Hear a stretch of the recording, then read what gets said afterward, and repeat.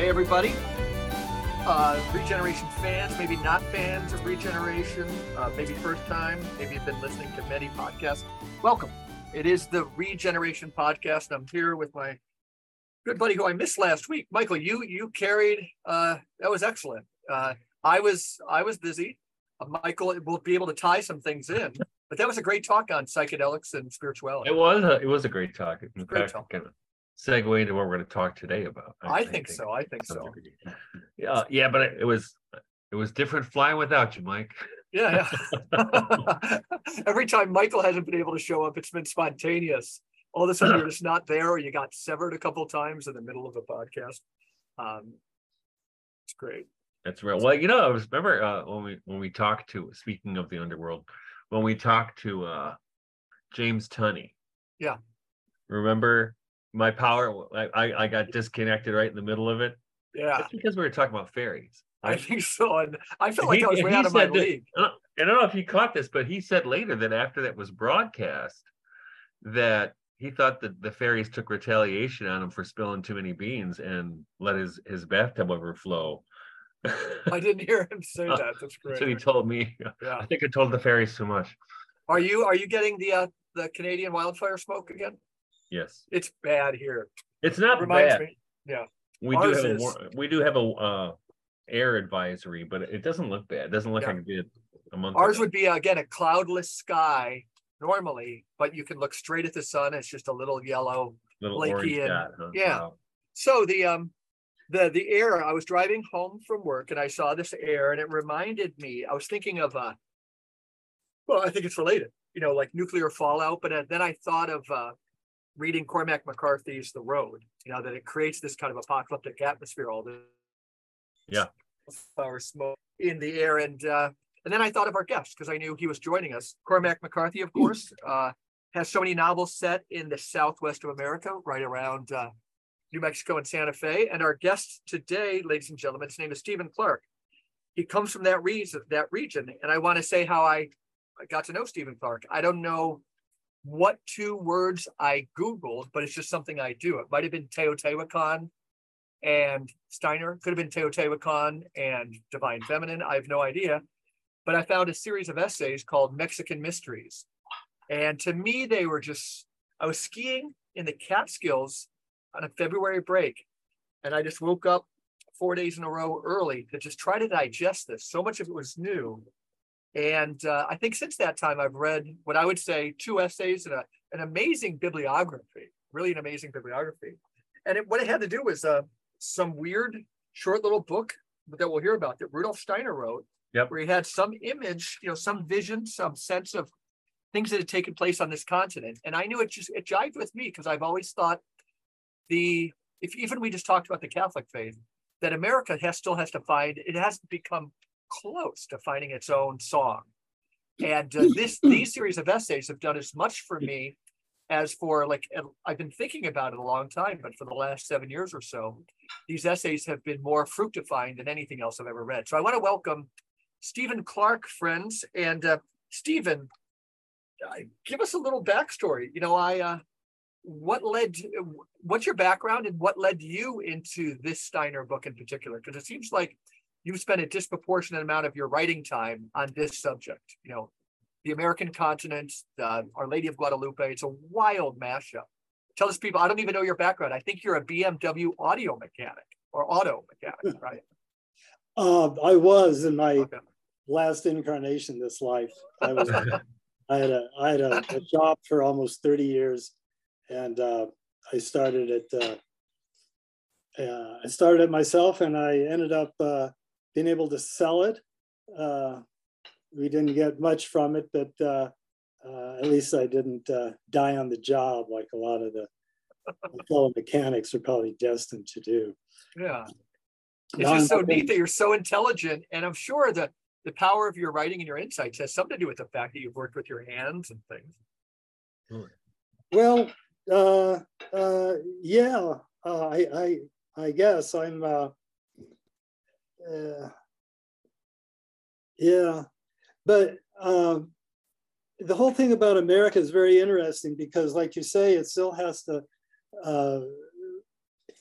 well, America has always known itself, but those of us who are of a colonizer ancestry are still kind of floating on the surface.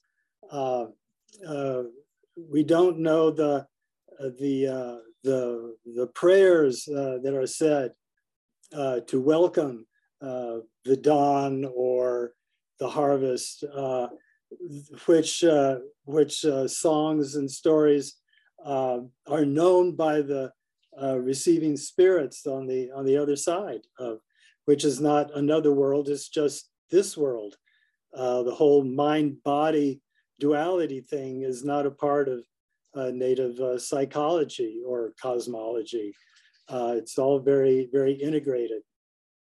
And what we really have in modern American culture is a vastly disassociated culture where everyone is pretty much scrambling over the backs of everyone else to get the little tasty morsels that are dangling in front of us, and they make us pay for it.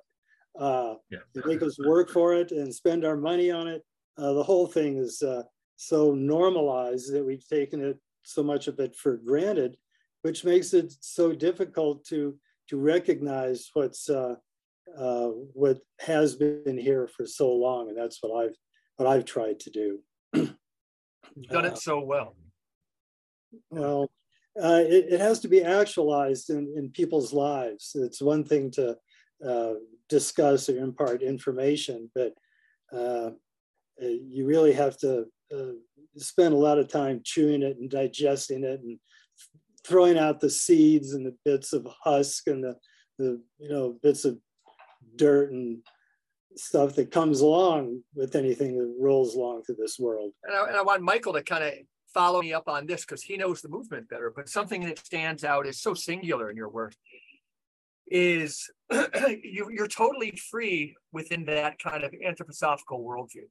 That your essays model this engagement with the works as Rudolf Steiner wanted, and that you use them again you've harnessed this great freedom, and you don't work. Again, like it's fun to listen to an intelligent person think and write, But Michael, I mean, that movement better. How rare is Stephen's writings? Stephen is super rare because. Okay, so I don't know how rare he is. Yeah. Stephen dares to say, maybe Steiner was wrong about this thing, which you don't hear very much in that movement. Trust me, I've been around it for 30 some years myself. In fact, I was actually thinking, I don't know why I was thinking about this, but when I was out in the garden this morning, weeding the carrots, and we have a 50-foot carrot bed, so weeding carrots is tedious, especially when they're little. But I was thinking about, because I caught some heat from a friend of mine in one of my books, not really criticizing harshly Rudolf Steiner, but calling into question something he said.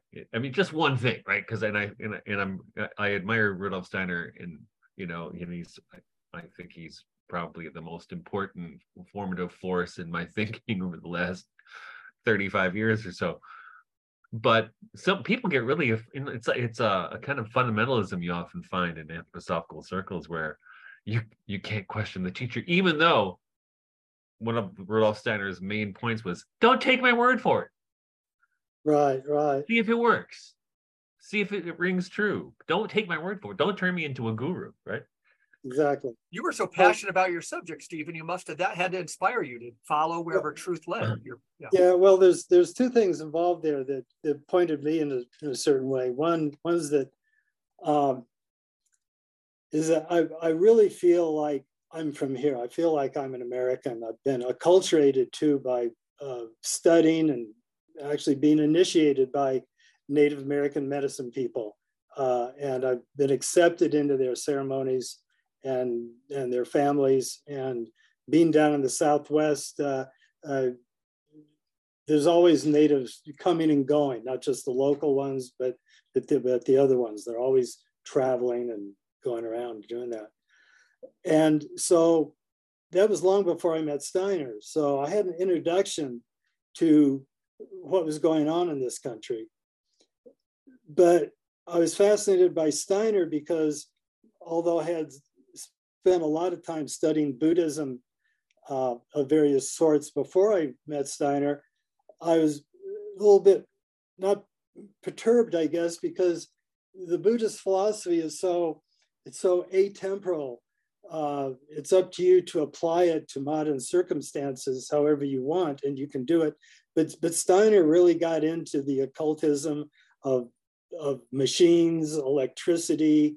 He was totally, his worldview was totally integrated with European cultural movements, the First World War, progress, technology, all that stuff. Steiner, really tried to grapple with that, and he did a great job.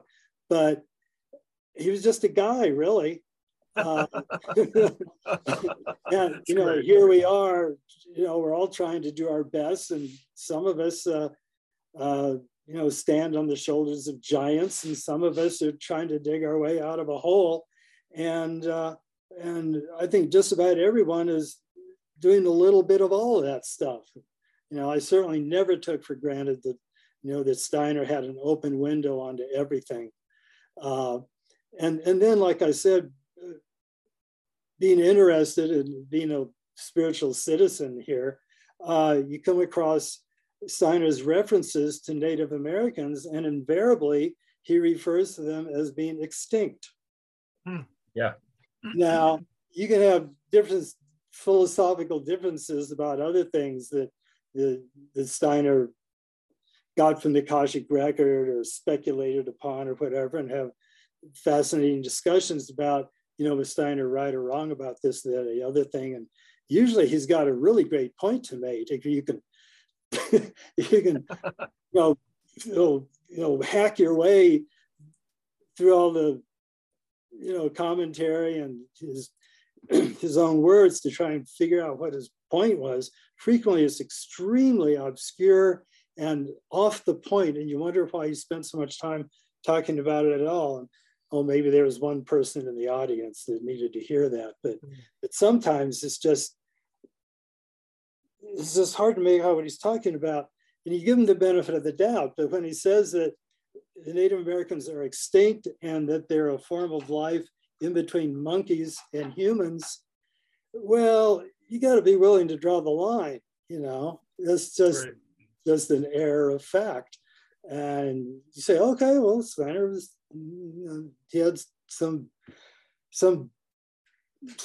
bug under his saddle or something that made him say something crazy like that, but it can't be supported, and it's foolish to try and do so. Yeah. Now, I don't know why he went down that road, unless he had never confronted the fact of the underworld in spirituality, which is the spiritual world of the Native Americans in this country, in this part of the world.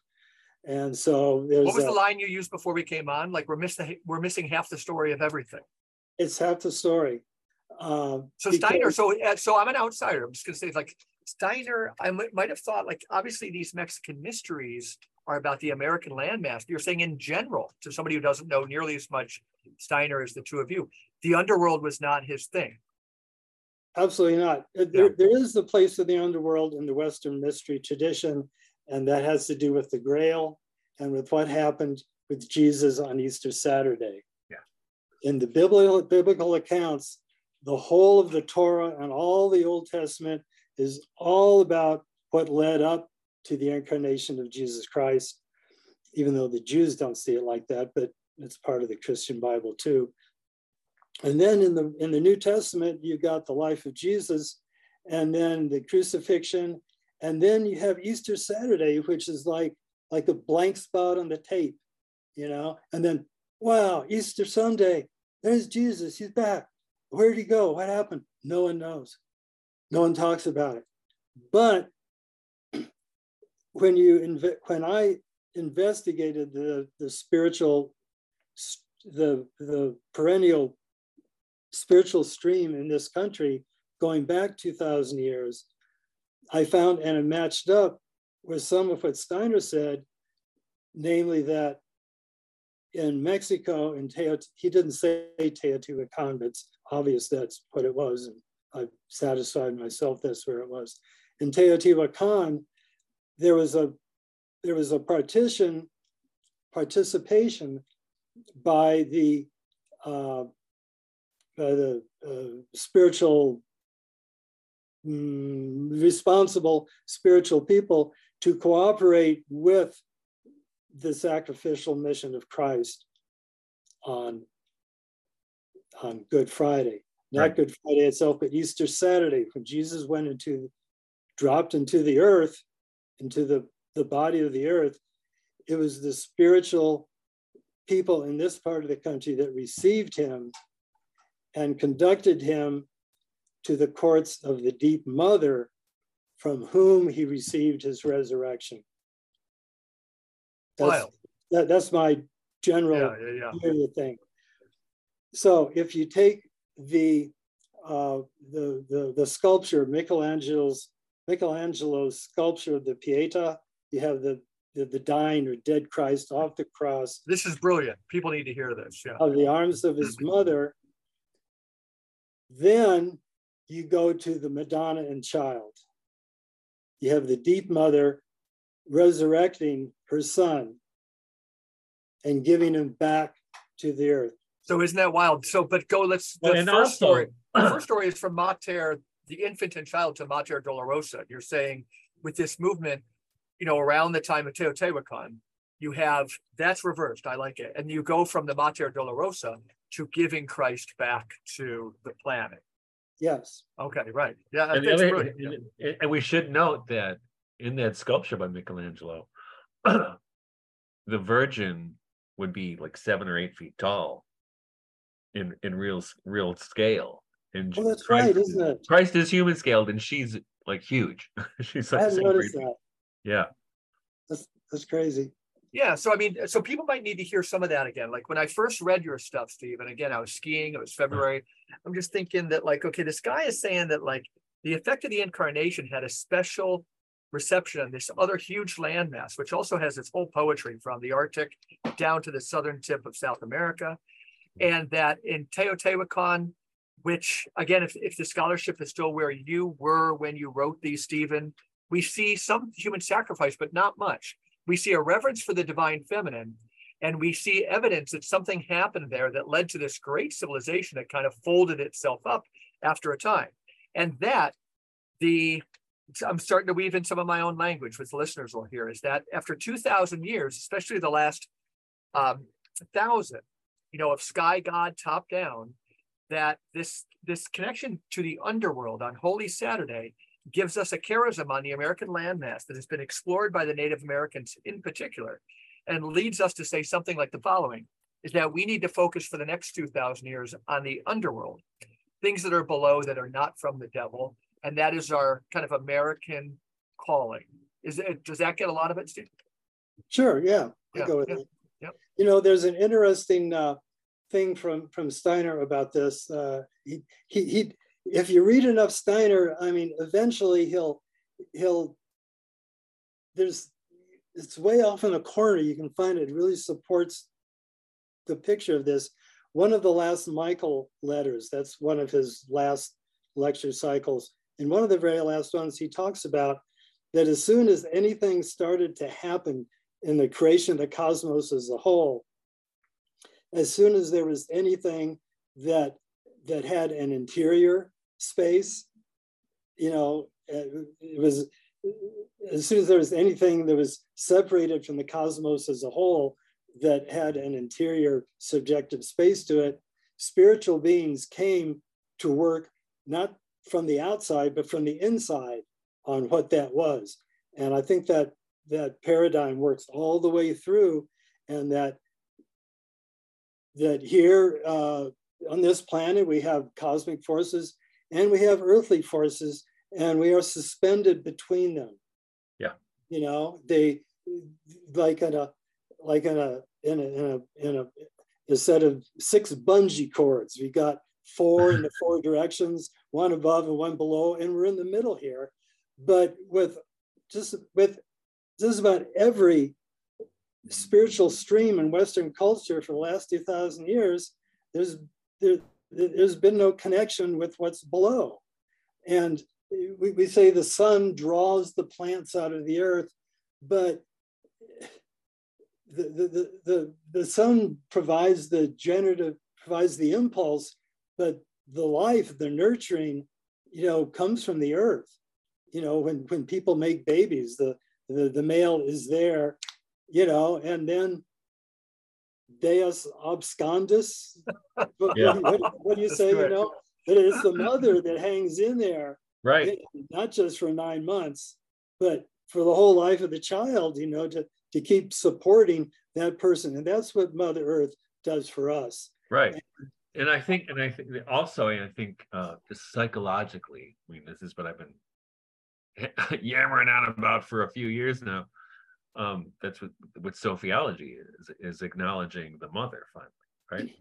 Is the nurturing, right? And that's, yes, I'm a biodynamic farmer. I can't help but think everything you just said is gospel. Right? Well, if I can riff on what you said about Sophiology, that's pretty big nowadays and getting bigger, and that's great. But still looking for Sophia in the cosmos. And that's where you, according to my point of view, you will find Sophia in the cosmos.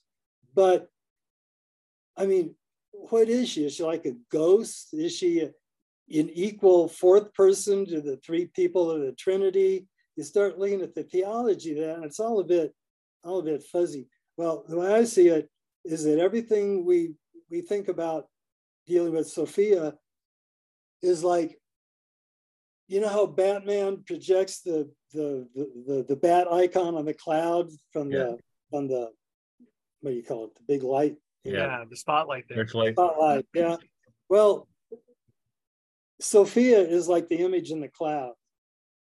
The Great Mother, the feminine identity, parallel being to God the Father, is deep within is at the core of the planet, and she projects herself out into the cosmos. Exactly. So you have like a ghostly apparition there, which is, well, that's what I think you see in a lot of people promulgating a kind of Sophiology is they're trying to do it within the context of received Christian theology, and it just doesn't fit, right? Exactly. It just doesn't fit, and so there's and Steiner didn't challenge that. See, he accepted that, and so he was hamstrung from trying to go there, particularly since the underworld is consistently conflated with hell. Yeah, that's my point. Everything that's bad in the world sinks down into the underworld. The core of the earth is the source of all evil. Well, when did this happen? When this whole planet is the wrought work of the gods, quote unquote, since day zero. At what point did it all flip into being totally evil, and we're trying to survive here on the crust above a huge boiling cauldron of shit? Stephen's going now. Go. Yeah. Well, you can believe that if you want, but I don't, and I haven't for a long time, and I'm doing okay with it. Well, and I think that's what you see with a lot of people who get attracted to what the way I understand Sophiology is they simultaneously. In fact, there was just someone today who commented on this. What accompanies it is what, in a non-disparaging way, we would call a kind of paganism, which is connected to the earth, right? And what you see with too many, especially Orthodox theologians, they try to take that, like you said, Stephen, back into the cosmos, right? Or back, to the sky someplace. It's metaphysical. It's safe. There's no consequences, to being right or wrong. It's right. Philosophical. It's abstract. It's all very cognitive. But if you're walking on the earth and you respect the living earth for what it is, you're going to be very much in your body. Yeah. You know, your somatic consciousness is frankly is a lot smarter than our brain. Our friend Therese is going to love this, Michael. Yeah, Right? she'll be yeah, she'll get it all. But I mean, and I don't. Stephen probably doesn't know this, but where I live, my farm, is the site of an ancient Ojibwe meeting ground.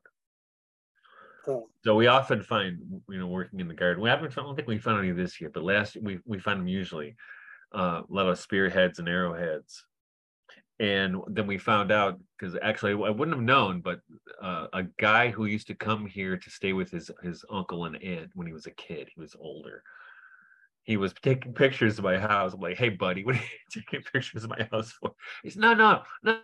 I used to come here when I was a kid and spend the time. Do you know about the burial ground? And he thought it was a burial ground, but we looked it up and it was not a burial ground. It was a meeting ground.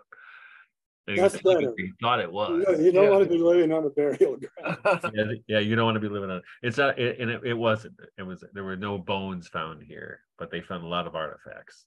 In fact, because it was excavated. At least parts of it were by Michigan State University, like almost 100 years ago.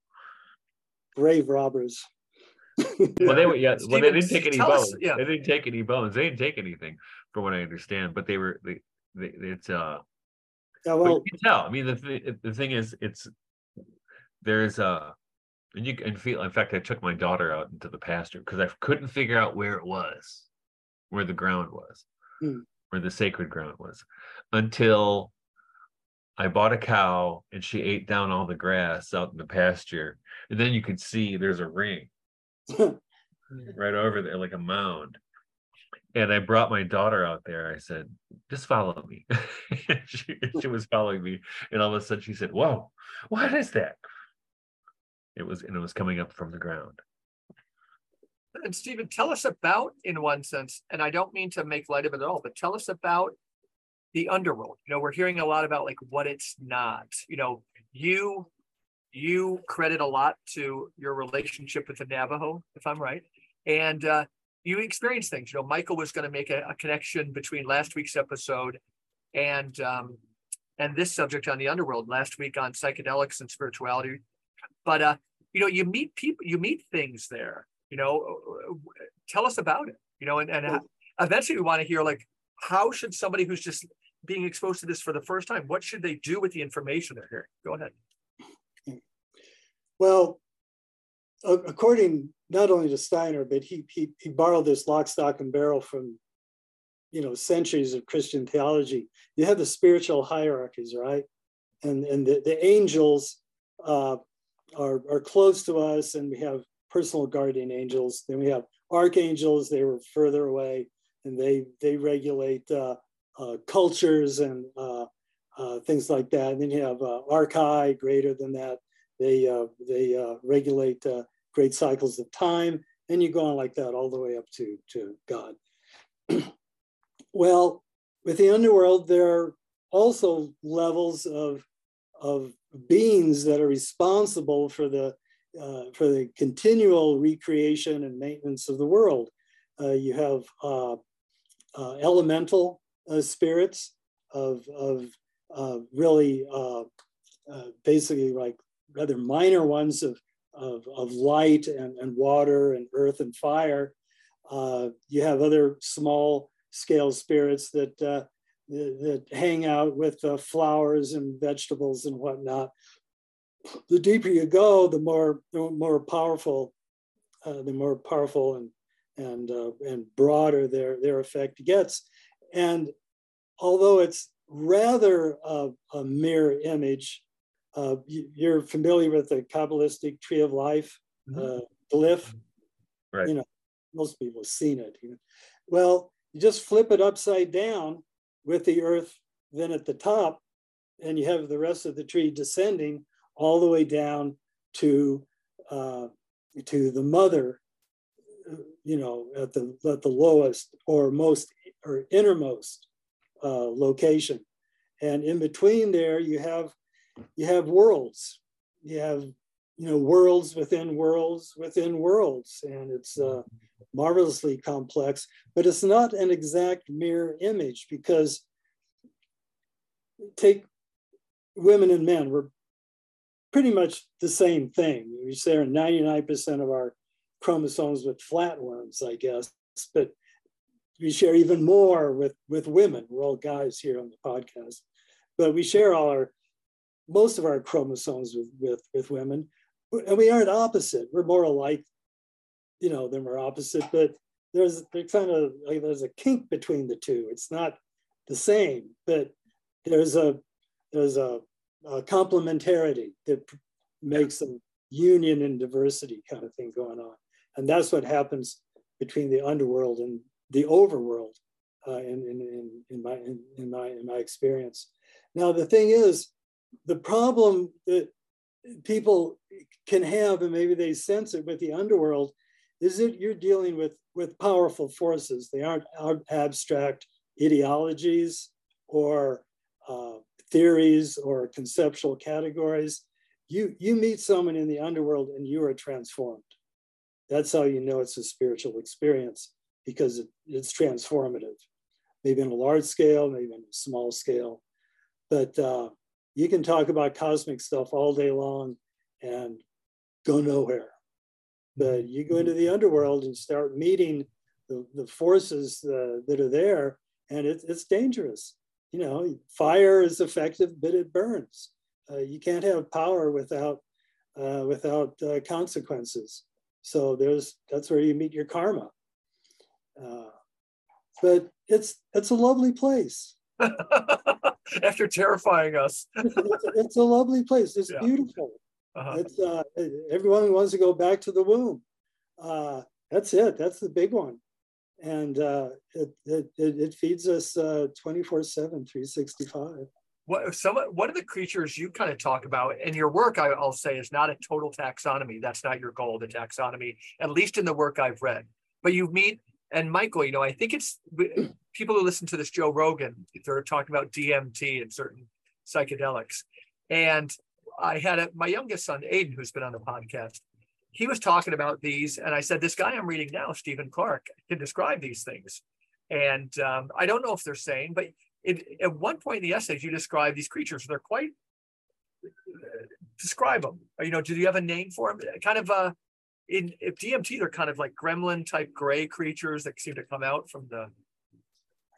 Well, I don't know. I don't know if you want to talk too much about what you see in doing entheogens, which I have a healthy respect for, believe me. But it basic entheogens of any sort really only take you to the astral world. Okay. And if you know anything about the astral world, it's like the dream time. When you dream, anything can happen in your dream life, and sometimes sometimes you wake up, and you say, I had a lucid dream. I could have, I've just been changed as much as if I had, walked out the door and had this and happened to me in waking life, and you get shook up. But actually, those are real tricky because they're mischievous, and they got a life of their own, and most of them, for good reason, really don't like people. So you got to be hard for them, just waiting to fuck with you, because they're waiting to get some licks back in. I'll tell you. They're not too happy with people and what we're doing with things. So you got to be careful dipping into that. But what do you call it? Beginner's luck, or angels take care of fools and children. It's a delicate thing. But that stuff is real in its own way. In its own world, it's real. If you're on DMT or LSD, you've got to deal with what's happening there. And afterwards, you've got to integrate it. And you may have gone to a place where, I don't think I want to go there anymore, or maybe you do. It's not the end all and be all. Right. And you got to have a frame of reference too. That stuff is is very interesting, but it's not the spiritual world. The spiritual world can leak through anything to get to us, but drugs of any sort are not an open door. They're a hell of a lot of fun, and that's interesting. That's yeah, I mean, you speak with so much authority. And there's wisdom. If you're doing the entheogens in a traditional context. See, what I said has to do with, psychotourism. Oh, let's go ayahuasca. I know someone did ayahuasca. Let's go to Brazil. We'll hang out for a couple of weeks and blah blah blah. Well, you aren't going to get the real thing there. But if you study with native shamans and have undergone the training, which many times is just hanging out and seeing how people operate, across the board and all the conditions of life, you start getting things by osmosis. That's where a lot of the teaching is. You won't get it from so-called instruction or stuff like that. You just got to. Do you find the shamanic tradition? And it takes time. At that point, you're connected with a whole set of links to the ancestral traditions, which are living traditions, which are constantly in contact with their spirit ancestors and guides and guiding beings on the other side. Then you're protected, but you got to be all in. You can't. And even then, the lesson is you got to be able to do it without any of that stuff. It's all about focused intention. Right.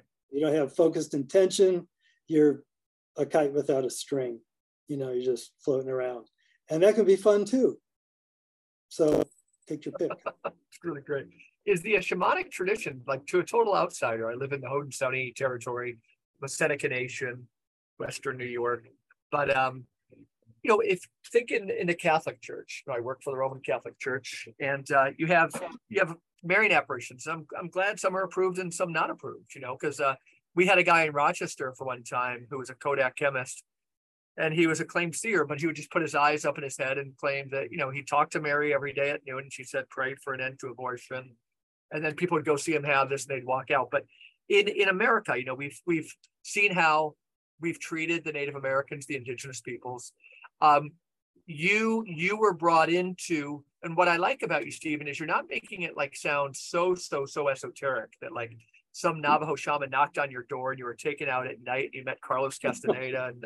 But anyhow, it doesn't happen like that. No. But how, what's available to people now? You mentioned the books of R.J. Stewart. I've read a bunch of those. But so first I asked two questions, but is decreasing, what's going on across the country, or maybe you can only speak for the Navajo or in the Southwest. Is the shamanic tradition, the authentic one, alive and well? And how do they know charlatans? Are there charlatans from real people who could help you in this? Right, that's a fundamental question. They've solved that because they don't have large institutional structures. They don't have hierarchies with levels of people in charge. If you can heal people, if you're respected by the people in your community, if you're the one they go to when there's an abandoned child and someone needs to take them into their family, if you're willing to work for nothing because all these people are the ones you grew up with and the ones that raised you, you are known. Your character is known. It's not because that's really cool. You have fancy theories. You're respected, and when you speak, people listen to you, and those are the people that have the clout, and it's not for conjecture, but there's no proof either, Yeah. So and some medicine men are like straight arrow types. They got creases in their jeans and they tuck their shirts in and they're squared away, man, just like in the military. They're on the job 24/7. And other guys are like really loosey-goosey, but when it comes to it, doing a ceremony, you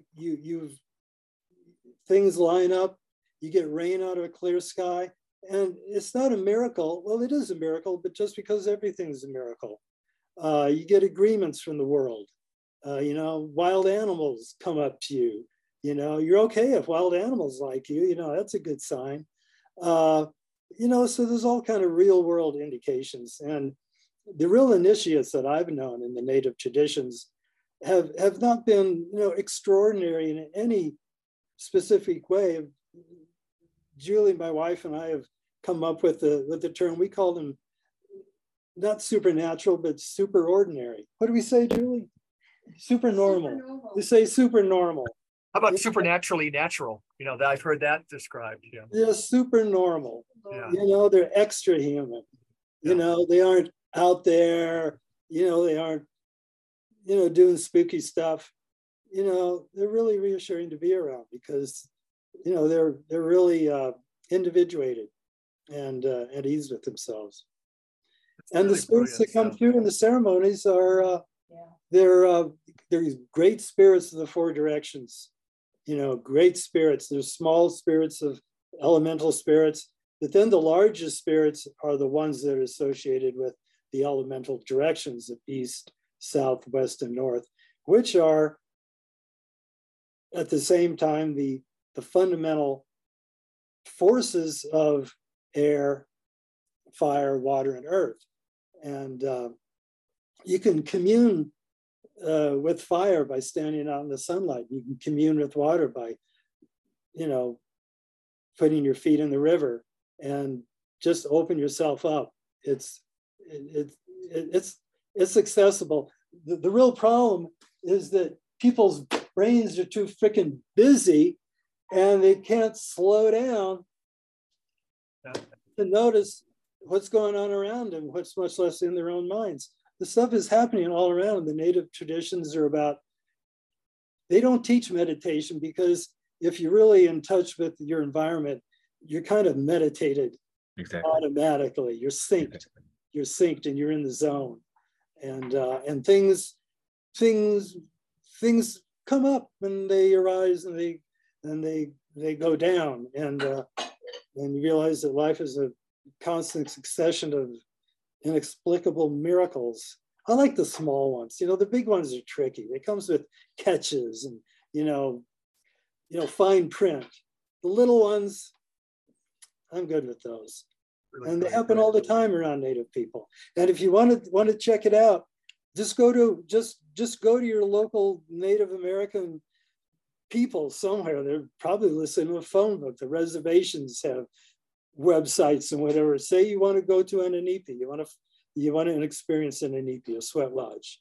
You go to one of those run by a native of any sort, and that'll be an initiation. I guarantee you that.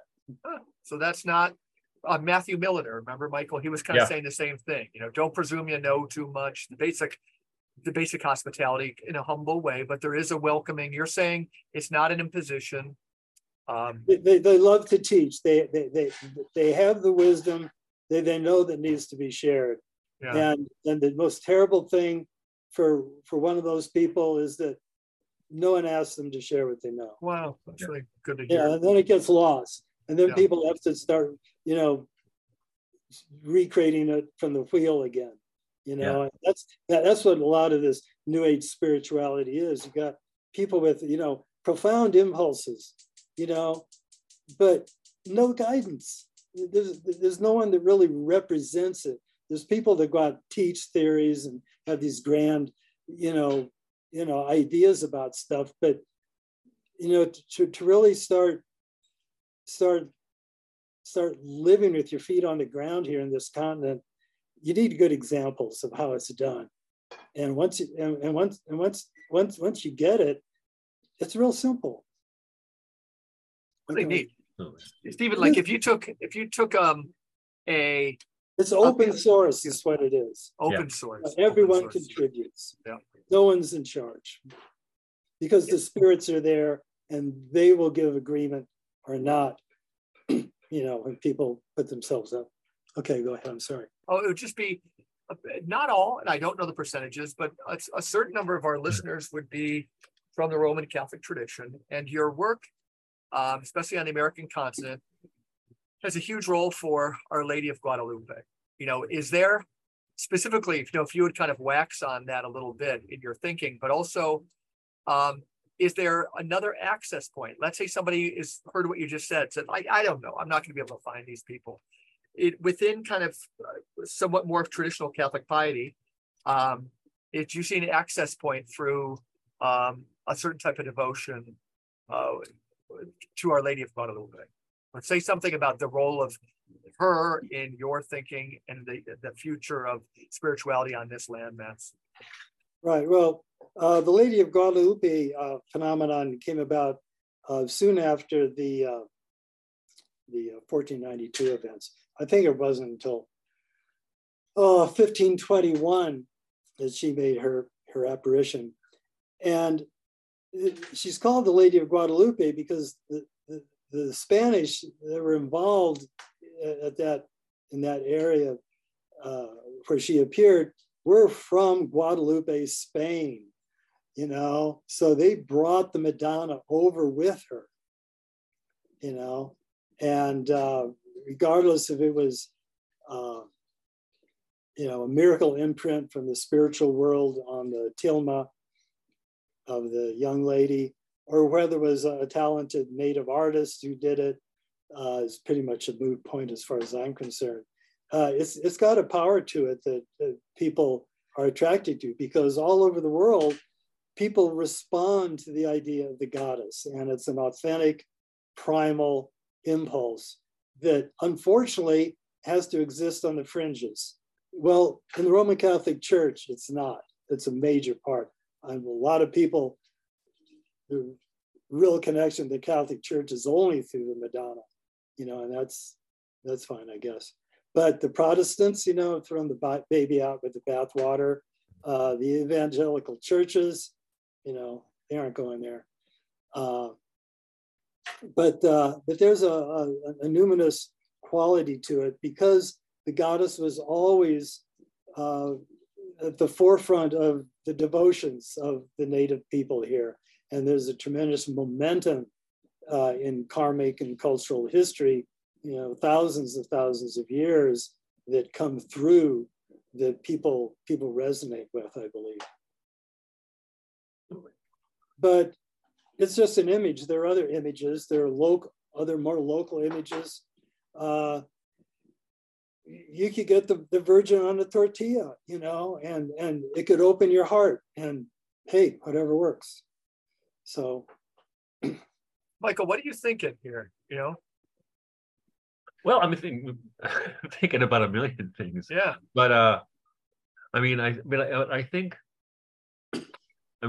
Stephen's pointing out to something that I've been trying to get people to pay attention to for a long time, is, how to, as I've said before, right?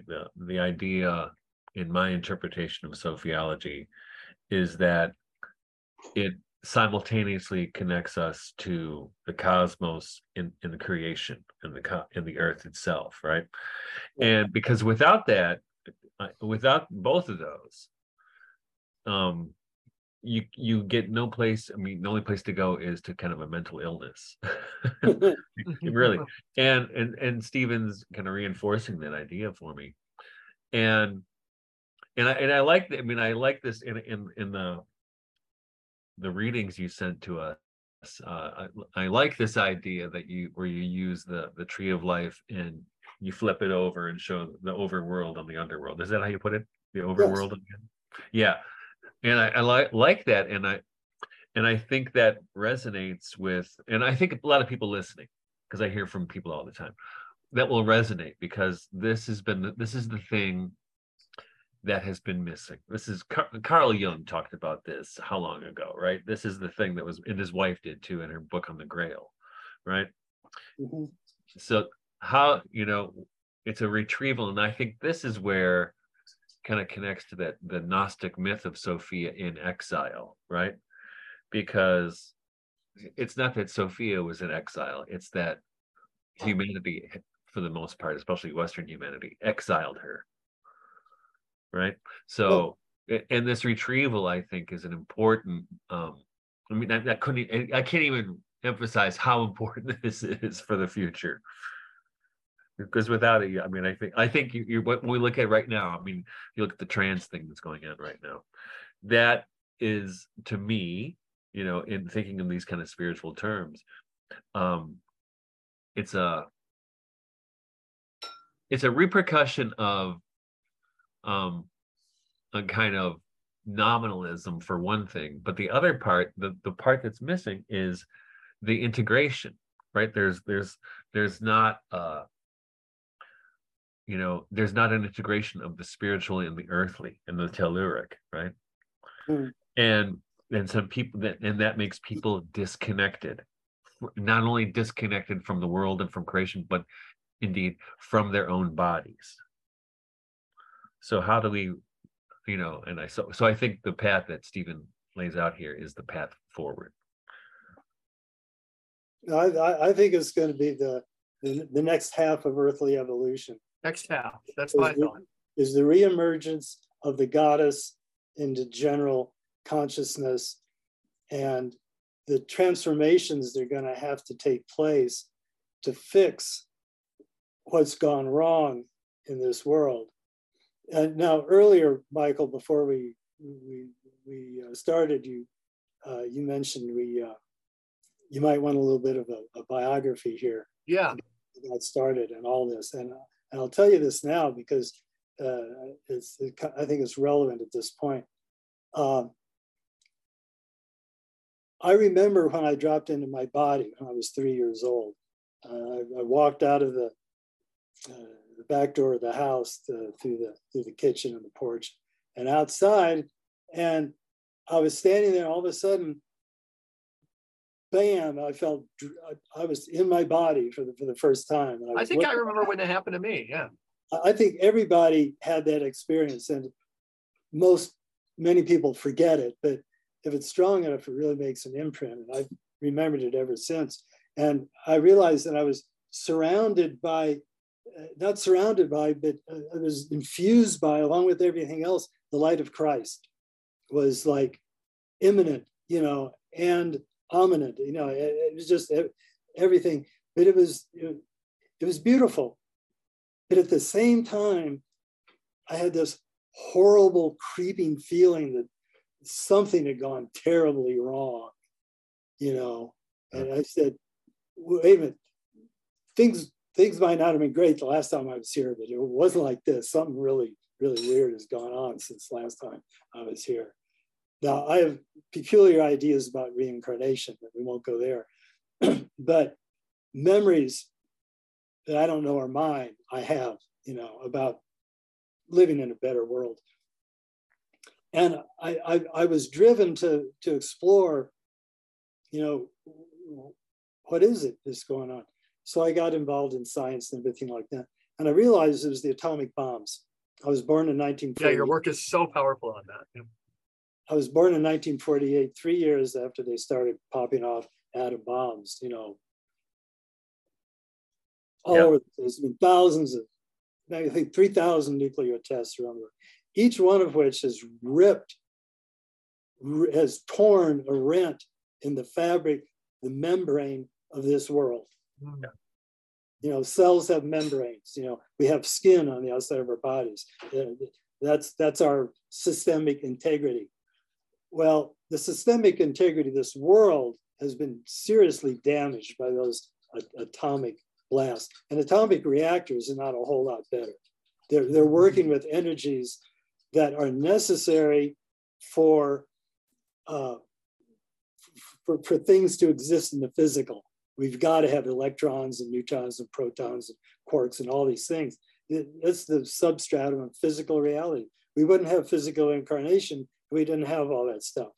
But it's got to be in its right place, and it's not. And so there's a big, big problem with that.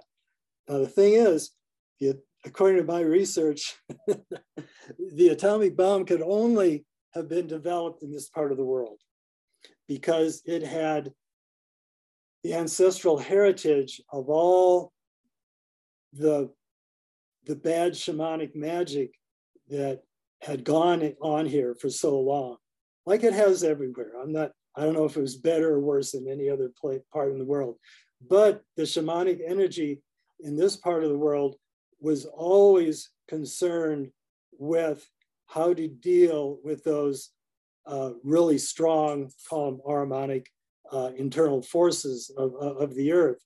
And they had ways for dealing with them. Successive civilizations, of which the one in Teotihuacan was one, developed strategies for neutralizing those toxic energies. But human nature being what it is, there was a big struggle at the time of 2,000 years ago, where there was a big struggle over, the dark side against the light side. And you had the light side in the underworld too. It's mostly light. These evil apparitions we see, they're aberrations. As Steiner said, evil is only something that's out of time or out of place that's otherwise good. And these subnatural forces are exactly that. But they're dangerous, like I said before, and you have people that were messing with them and working against the mission of Christ there. But the predominant powers were the successful ones, the ones that defeated the dark forces, right, as it had done successively before and afterwards. And when the Spaniards came in and upset the ancestral traditions and knowledge of this stuff, they also destroyed the fail-safe spiritualities that the native people had in place. And then you have the onrush of technology, the national security state, the industrial military complex. Isn't that kind of the legend of the ring, right? You know, just that, this thing is out there, it gets rediscovered and it's used for bad purposes. Like you said, they lost the fail safe for this thing. Oh, I think Stephen froze up a second. Oh, okay. Huh. He speaks with a lot of authority on this stuff, doesn't he, Michael? Not only that, but I think the bad guys just froze his screen. We'll see. He has my text number. And I can also tell him, friends, if he can't join us again, we'll have him on again sometime. And I'm not kidding that they froze his screen. Like I said earlier about the fairies with James Tunney, right? Yeah, he starts talking about Los Alamos and what's going on here. And I really encourage people. He's probably trying to sign on one more time so we can chat for a little bit. Okay. But what were some of your other takeaways from his work, Michael? Well, what I think, what I've been thinking about the whole time he's been talking is my wife Bonnie has been reading this book by a Native American medicine man who is a Christian and who is connecting, kind of like what Matthew Milliner does in his work, where he's connecting the native spirituality with Christianity. And one of the, and he talks about the 7 generations, right? Where what we're doing now is the fruit of 7 generations before, and what we do today has to have fruit 7 generations. Okay, yeah. So whatever we do, it's going to come out that way. It's not very American, Mike. Well, it's Native American, right? I know, but it's not very American, like the instant gratification thing. But no, right. Yeah.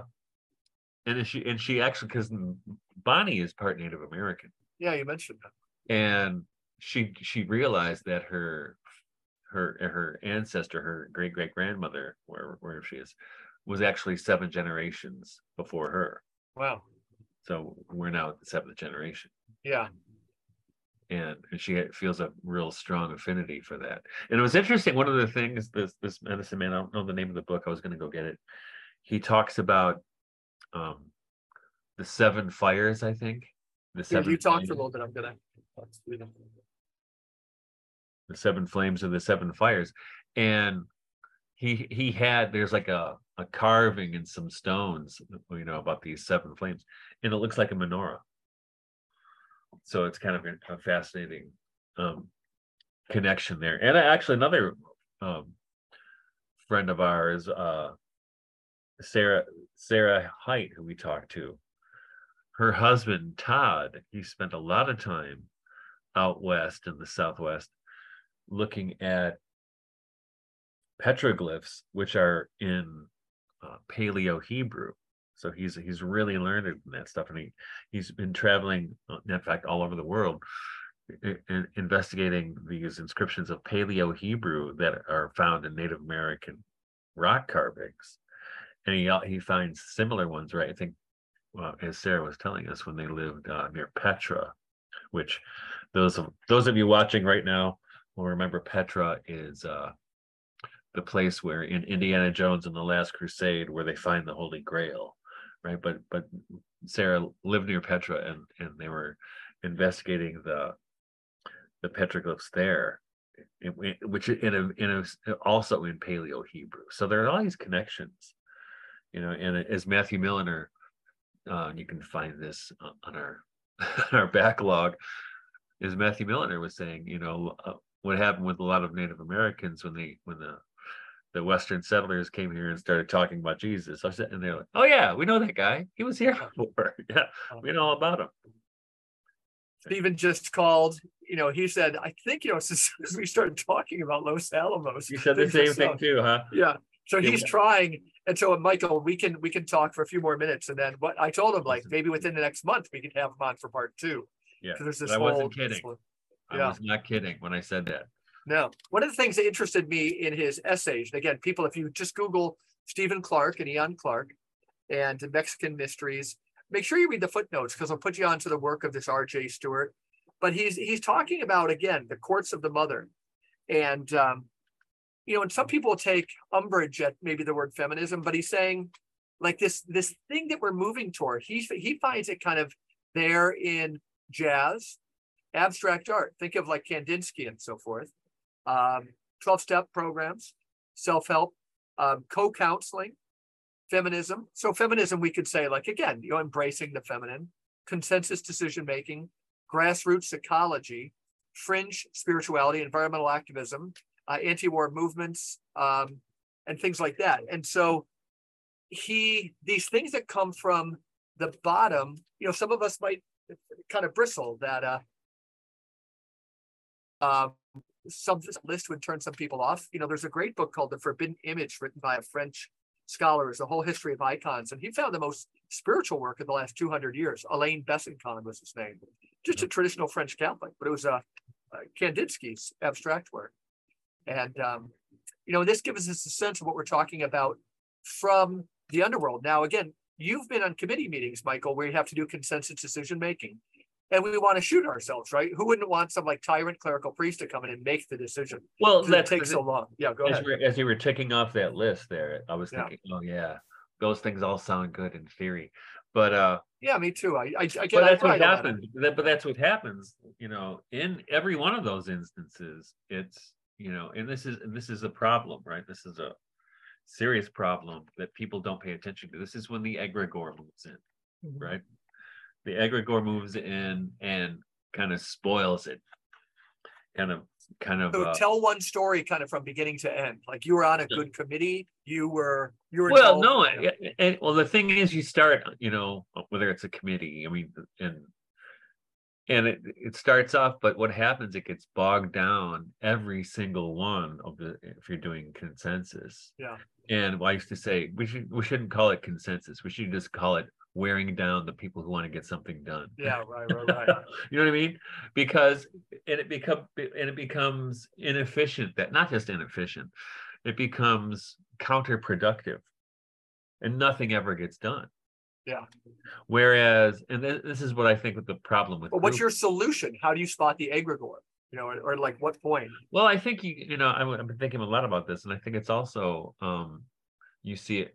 I've been thinking a lot about, and I plan on writing about it maybe this week, about deinstitutionalization of structure, of whether it's the academy or the church or whatever it happens to be, because those things, what happens, and I was thinking of the Celtic Church as a model, and I bet Stephen would have examples from Native American spirituality and governance, where the Celtic Church was far enough away from Rome to kind of do their own thing and be organic. But then eventually Rome comes in and says, well, we're going to make you part of the fold now. We're going to send a guy over here, right? And kind of kills the livingness. So it doesn't entirely kill it, but it kills some of the livingness of it. And I think that's what you have, and that's why, you know, is that when I was talking with who was I talking to? I can't remember. I was talking to somebody. Well, last week when I was talking about DMT and stuff like that. Yeah. Right? The problem with is we heard is that, you know, with whatever psychedelic people are going to start to make legal, then what happens is, you know, the suits get involved, just like with cannabis, right? The suits get involved, and all of a sudden it becomes corporatized. And we know how and so how can you avoid going there? And how can you keep it alive, right? How can you keep it small and beautiful? Keep it small. Again, right. The obsession at growth at all points, you know, growth. That's where, again, perishable currency comes in. But like, we do these bottom-up things like consensus decision making, and then people they map it onto false paradigms like growth or scarcity and so forth, and then they turn against themselves. But it does look like we probably won't have Stephen back this hour. There was something else about what he said. Oh, you know, we're going to keep on exploring this underworld. I learned a lot today, you know. Yeah. But he again seemed like, to me, a pretty authentic initiate. So we'll do this again in a couple of weeks. I think next week, Michael. You know, I want to have our friend Therese Schroeder because I told you why. And then I can do a shout out. I had two fans of the podcast, husband and wife, Wilhelm Hoyer and his wife Sally they were in the area at a Catholic worker farm. They've traveled the world, but they came to visit this Saturday. We had a great talk. But they were so fascinating on family and like the image of birthing, to understand so much about our culture, that I said one of our upcoming podcasts, we would have them both on, whether they had two separate computers. And I know I can name a couple subjects. So right. We invite people to keep on listening. Thank you for listening to the Regeneration Podcast. Mike, any announcements about I have an announcement. So next weekend, or actually, the weekend after this goes, I will be in Washington, D.C. Yeah, that's a big event. Tell people about it. It's a big event. And I will be there with Paul Vanderklay, if anybody knows who he is. That's a new name to me, but it's now very familiar. No, he's a Calvinist pastor. But also, so Paul will be there, and Spencer Clavin, who has a new book out, How to Save the West, and the Irish guy, Mark Connolly, who and another guy named Joe. What's Joe's last name? Joe, I don't know that one. What's Joe's last name? I thought I just saw there was four of you, but so people can. It's three of us, but the guys putting it out are Mark and Joe, and we'll be in Washington D.C. And people can buy tickets. Do you have how about this? Send me the link. I'll send you the link, and you can throw it up on the thing. But it's next Saturday and Sunday, the 29th and 30th of July. Yeah, in Washington D.C. And what's the title again? I should be able to. The title is, just make sure I got it right. I think it's something like, decline. No. It's always it's a complicated title. Let me check the title here. Sure. The title is Christ, Community, and Renewing Culture. That's right. So that should be big. Yeah. Big. So we had a nice conversation the other day. It was actually a lot of fun talking to these guys. Yeah, so like these guys, and we'll have to break it down after you do it too. Okay. We can have a Regeneration Podcast exclusive. There we go. Yeah. All right. Well, it's hot as Hades here. I'm going to go actually take a quick swim in the pool, and then do a few things in the garden. And we've got a daughter getting married, I think, in 2 weekends from this weekend. Oh, good for you. Yeah, super exciting. Yeah. So thank you, everybody. Thank you, fans, for listening to the Regeneration Podcast. Again, Stephen, we lost you, and we hope to have you back real soon. I found that super fascinating. Never talk about the bad guys. I don't know. It's so crazy, isn't it?